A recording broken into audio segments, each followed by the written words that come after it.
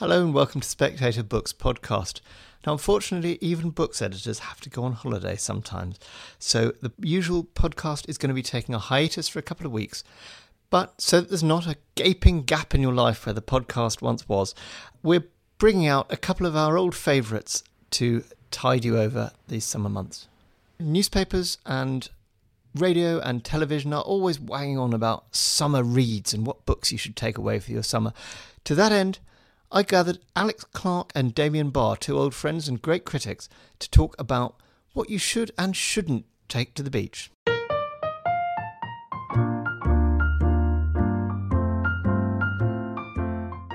Hello and welcome to the Spectator Books podcast. I'm Sam Leith, literary editor of The Spectator, and this week, summer gets underway. We're going to talk about summer reading, that endlessly vexed question of what you should or shouldn't take on your holiday. And to that end, I'm joined by two friends, Alex Clark, a former editor of Granta and one of our most prolific and brilliant literary critics, star of stage and screen, and somebody who's more across current fiction than anybody else I know, pretty much. And also Damian Barr, the host of London's most glamorous literary salon at the Savoy, and a memoirist and novelist in his own right as well. Damian, Alex, welcome.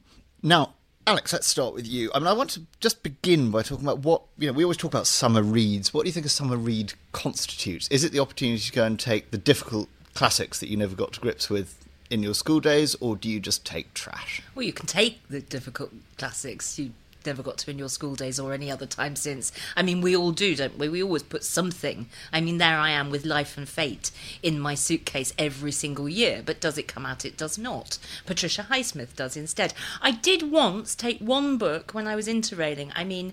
The Pretension of Youth. I took Don Quixote round Europe in a rucksack at the age of 19, and I had to read it because there was nothing else. But that's about it. I've never the pre-Kindle age. Exactly, never fallen for that again. No, I've had some disasters myself.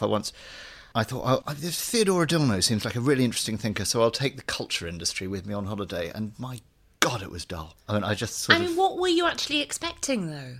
Well, I'd read him as explained by Terry Eagleton, and he sounded terribly interesting, and then I realised he can't write for toffee, or perhaps he can write really well in German. But I think you need Jeff Dyer, a great traveller. Yes. You need him here. He loves a bit of Adorno. I know he does. And he would probably breathe life into him. But that's his basic perversity, I think. But Damian, have you ever had any notable disasters or overreachings? I think taking the New York trilogy, Auster's The New York trilogy, to New York and thinking it would be a kind of upbeat, fun New York book was pretty bad. And I've also taken endless copies of Ulysses with me on various holidays and thinking, this is the time where I'm finally going to be able to descend into that rhythm and that world. And no, it still hasn't been finished. With the long books are one of the problems, isn't it? You have to calibrate quite well. I took David Foster Wallace's Infinite Jest on holiday with me, and it was great, and I loved it. And I got about 2/3 of the way through, and then the holiday ended. And it took me about another year to finish it. Yes, yeah. Long is good, but it's got to be pacey and zingy. And actually, this is one of my Franzen theories, one of my many Franzen theories that you no doubt long to hear, is that he is just perfect for the holiday because chunky, but not that complicated. Yes, no, that's a good recommendation. And we should try and offer some recommendations, new, old, and other. Maybe, Damian, what are you thinking you're going to pack this year, or you'd recommend our listeners pack? I think you need variety in terms of length, and my great terror is going on holiday and not having enough to read, or being overfaced, or just not having choice. Not having choice is the great fear. So very often I will ship my books ahead so that I don't have to take them. Grand! And a sort of carriage trunk carried by native bearers. You just order them online and have them delivered to your hotel, and they're there waiting for you. It's the best thing in the world. And then you don't have to, kind of worry about it. So, yeah, anyway. So Every day I want to be a bit more Damian. So for me, I want to be very absorbed in my summer read. I want a world that I can kind of be in that isn't the world that I'm normally in. I think The Sport of Kings by C.E. Morgan is a great summer read because it's a huge American epic. It's set in Kentucky. I can't believe I'm actually recommending a book that's ostensibly about breeding horses. But, it's actually really all about the landscape of America and of a particular family and all the intersections that happen in this family over time. So, yes, because it's the South, we have all those Southern Gothic tropes of, incest and secrets and drama. It's all there, but it's a great big book, and it's pretentious and portentous and dense, and it doesn't always work, but it's kind of, a sort of kind of Gone with the Wind style epic, and I think I definitely would pack that. It's the absorption factor, really, isn't it? Yeah. That's what you need. Exactly. Actually, just Damian mentioning horses and C. Morgan there has made me think of Jane Smiley, who I think is a brilliant holiday read, fabulous. because from sort of start to finish, she does actually have a book about horses. I can't remember what it's called now. It's called something like Horses, isn't it? Or Horse Hello or something. Horse Something like Heaven. that. It's called Horse Heaven, that's right. Horse Heaven. But her 1,000 Acres, for example, her sort of rewriting of Lear, and also just her 10 Days in the Hills, hilarious book. I think she is really absorbing, but really smart. Also, hasn't she just done a colossal trilogy? Yeah.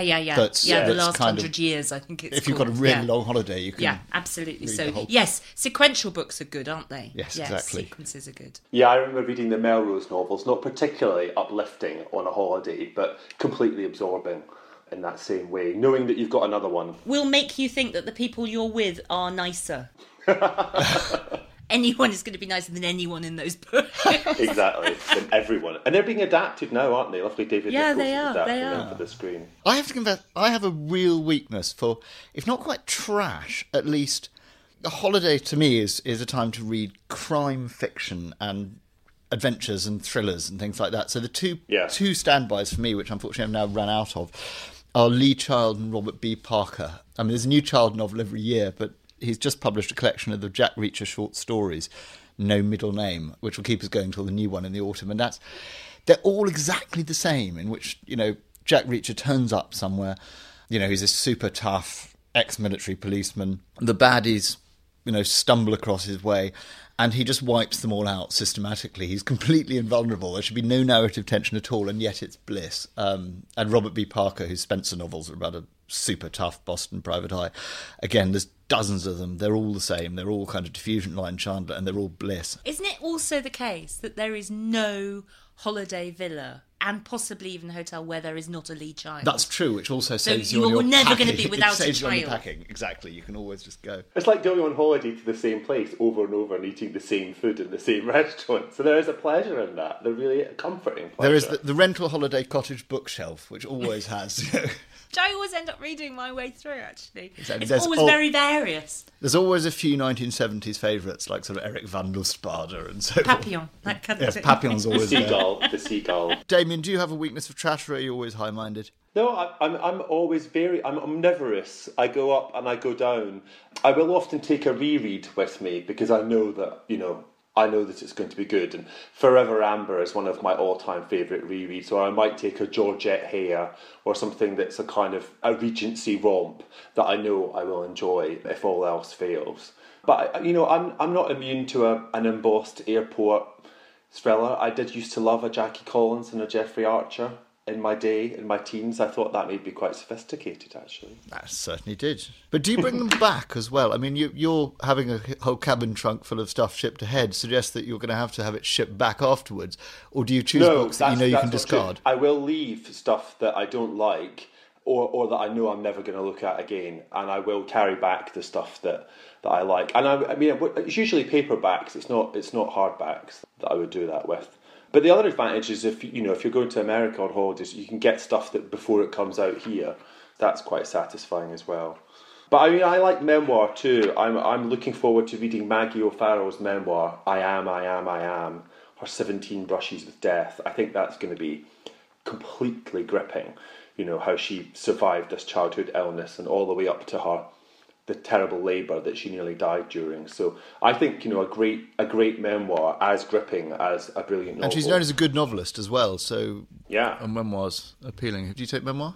Yes, I do. And actually, I was thinking, because we also have the other thing that's great fun on holiday, something that's dippable, something that you're not going to read totally straight through necessarily or don't have to.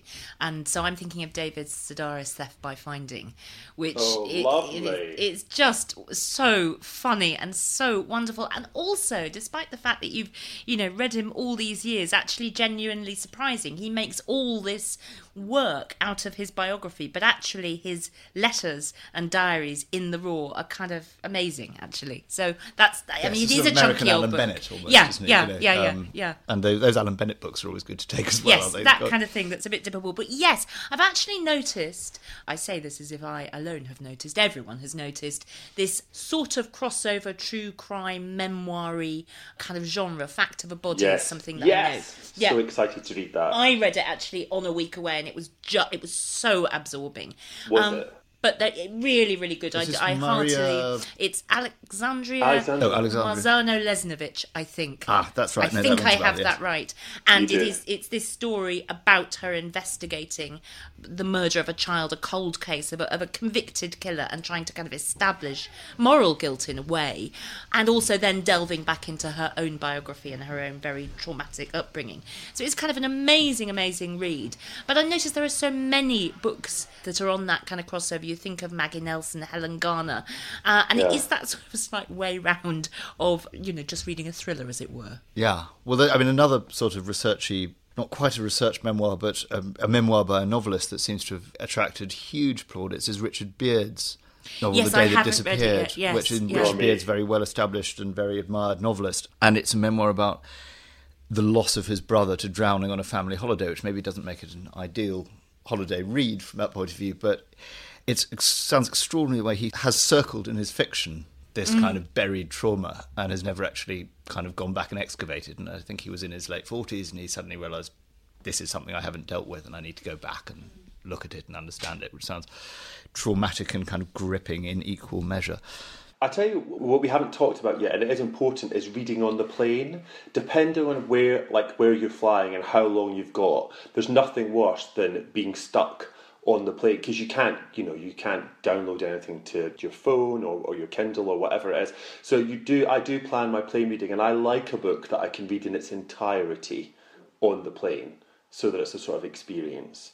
So you need something around the 200-page mark, but also quite light in tone. Yeah, or quite intense, because I know that I can associate it with the experience. I'm getting off the plane, I can slightly leave that behind. I read Reunion by Fred Ullman. It's a reissued book. I think it was written in the 1950s, and it's about two German schoolboys, middle-class Hans and aristocratic Konradin, and this friendship that they have. And it's basically a story of two lives, but told over maybe 150 pages, at the very most. And it is beautiful and brutal, and it's a real experience. And it leaves you with the same feeling of having read a 500-page novel, but super condensed, like one of those future, in the future people have vitamin pills instead of having a whole meal. It's the sort of equivalent of that. And it's a fantastic novel. And if you do read it, don't read the foreword, because it's full of spoilers. And put your hands over the last page, because you don't want to jump ahead to the ending, because you do need to read to the last line. I'm not great at reading on planes, I have to say. I'm a bit of a magazine scanner. But if you get something like The New Yorker and there's a really good short story in it, that can sometimes do it. Both of you seem to be kind of dead tree books people for holiday. I mean, does seem to me to be a kind of argument that, what with current luggage allowance, this is the time to use your Kindle. I mean, I see a lot of people posting on social media in a very humble, braggy way, saying, I'm going away for a long weekend. Are these books going to be enough? And there's a pile of sort of 12 books. And you think, well, you're not flying Ryanair, dearie.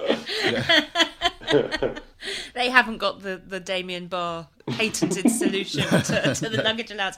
Well, listen, it worked. You're going to try that and you're going to be so grateful for that. I know, I am. I love it. I love the idea. I have to say I read on Kindle, but I perhaps understandably associate it more with work, things that you need to suddenly read, things that you need to read when you're on the go.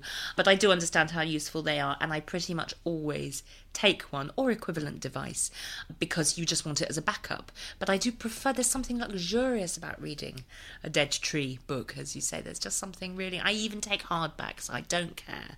And they are also licensed at that point to get sun oil on them and all that sort of thing. Well, exactly. If you fall asleep on the beach, you're definitely higher status if it's clear that it's an open paperback that's made the suntan mark on your chest rather than a Kindle on it. And also you then see what everybody else is reading. How Yes, is I that love working with a Kindle? Not Yeah, so that's well. really hard. I don't have a Kindle, and I don't like to read on my phone unless it's for work, and because I then see how many emails I've got while I'm away on holiday, and that just totally stresses me out. So I'd rather just take a pile of books and have a big choice. I mean, I'm not going to read them all. I know I'm not going to read them all, but I also know I'm not going to be faced with the panic and terror of not potentially having the right thing to read at the right time. Agreed. And you also become a bit popular on holiday because every other person's brought one book and then they don't like it, inevitably. So you sort of set up a little shop and everyone lending loves library, you. Lending exactly. library. Yes. No, that thing of bittiness, though, I mean, I was going to say something that occurred to me, quite good to read travel books while you're travelling. So Andrew Solomon's Far and Away, which is a wonderful collection of essays subtitled How Travel Can Change the World. And Andrew Solomon's sort of American essayist who wrote Far From the Tree about parenthood and has written about depression in, I think, was it called The Noonday Demon? Yes, yeah. And this is a collection of his essays over the years of sort of journalism and travel writing. And that's wonderful because almost everywhere that you could possibly go, Solomon has been and has done something slightly more interesting than you're going to do there as well. I also love the way in that book that he's grappling with sort of, dissident artists in China or something like that. And it's or Russia, and he's really sort of deep in the culture. And the next minute, it's very clear that he's on a kind of glossy magazine assignment on board a sort of yacht in the Mediterranean. And the tone changes brilliantly, although he brings the same, eye and the same love of writing to both of them. Yeah. Though, of course, if you're going on a cruise, you just have to take David Foster Wallace's as basically something I'll never do again. Actually, wonderfully funny essay. I have been on a cruise, and I actually loved the kind of quiet reading that one did on it. And I read the Moonstone on a cruise, and I think something absorbing and old that's very unlike your surroundings can also be fun. Well, we should maybe just pile in a couple more recommendations each, because I think probably our time is coming to the end. But Damian, have you got anything more up your sleeve that you think, maybe something that's being published now or now-abouts, or a fiction or non-fiction? I think See What I Have Done by Sarah Schmidt, the novelisation of the Lizzie Borden axe murders. Again, I think it fits a lot of the criteria we've been talking about. It's thrillerish, it's absorbing, it's a whole other world. It's a voice that you can hear in your head, and it has a kind of a bit of a historical legitimacy about it. It's very well written. I love the look of that, enjoyable. Actually. So I would think that's a great holiday read for this year. Lizzie Borden, who took an axe and gave her parents 40 whacks. Exactly, the very same one. That's a cheering recommendation. Oh, it's really good fun. I mean, because it's all about the family. It's very domestic. Yeah, not in a good way. Well, I mean, it's not cheering, but I mean, it's hugely enjoyable. It's hugely enjoyable. It is. So, I mean, I think if you enjoyed listening to Serial, for example, you would want The Fact of a Body. But if you want something that's a bit more historical, then I think See What I Have Done is a cracker. Lots of dead bodies. Also, on a different note, Tin Man by Sarah Winman but that'll make you cry. Definitely will make you cry. That's all right on a holiday. I have got three very quickly. Yeah. The Fall Guy by James Lasdon, which has that kind of Highsmithish, Nabokovian and on holiday in a kind of upscale place with a very rich family, really kind of weird and fallible narratory. I loved that. Amanda Craig's Lie of the Land, which I did read on holiday and I think is a brilliant holiday read because it is hugely propulsive and engaging and has that bit of sort of narrative soap opera about it, but he's actually also kind of very clever, kind of that's the Something Nasty in the Woodshed. Sort of, really good book. Or compost pile, as it is, I think. And the book, now this is going to sound terrible, but this is a book that is coming out in a couple of weeks by Bernard McClaverty, Midwinter Break. And I can't lie, it's about a couple whose marriage may or may not be coming to an end after many years and their midwinter break in Amsterdam. And it's kind of depressing, but I was so glued to it. It's one of the best books I've read all year. Oh, wonderful. So I heartily recommend that. Excellent. Well, what was I going to add? I have to throw in a plug for Francis Spufford's Golden Hill because I was involved in judging the prize. It's just won, but Absolutely. It's an incredibly enjoyable, Brilliant. funny, propulsive story about... It's a sort of 18th century picaresque adventure story in Manhattan when Manhattan wasn't Manhattan, and nobody I've recommended it to hasn't loved it so far. And I was looking forward to possibly just rereading the classics by way of the modern world, because there's a huge trend now for people rewriting classical stories, and there's sort of three that have come out recently, or one's just about to come out, is Kamala Shamsi's Homefire, which apparently is a retelling of the Antigone story and comes festooned with praise, and I think Kamala Shamsi is always always worth reading. And then David Van's Bright Air Black is a retelling of Medea, and Natalie Haynes' Children of Jocasta is a retelling of Oedipus, so you can pretty much get the classics in 3 modern novels. And let's not forget Contoibine. And Contoibine, of course, yes. Retelling of Clytemnestra Agamemnon. Of course, so there's 4, in fact. I should have put column in there. Well, I think that's probably enough to be going on with, given the Ryanair luggage restrictions, as previously mentioned. Alex Clark, Damian Barr, thank you very much for your time. Thank you. And happy holidays. Thank you. And in this week's magazine, the book section leads off with Mick Brown, writing about Danny Goldberg's book about 1967 and the hippie revolution and the way that all disintegrated in a massive pot and occasionally banana skin smoke. Graham Robb, meanwhile, investigates limestone country, Fiona Sampson's new book about living on limestone. Alan Judd investigates some of the traitors in the Second World War. Daniel Hahn reviews Daniel Kehlmann's brilliantly spooky new novella.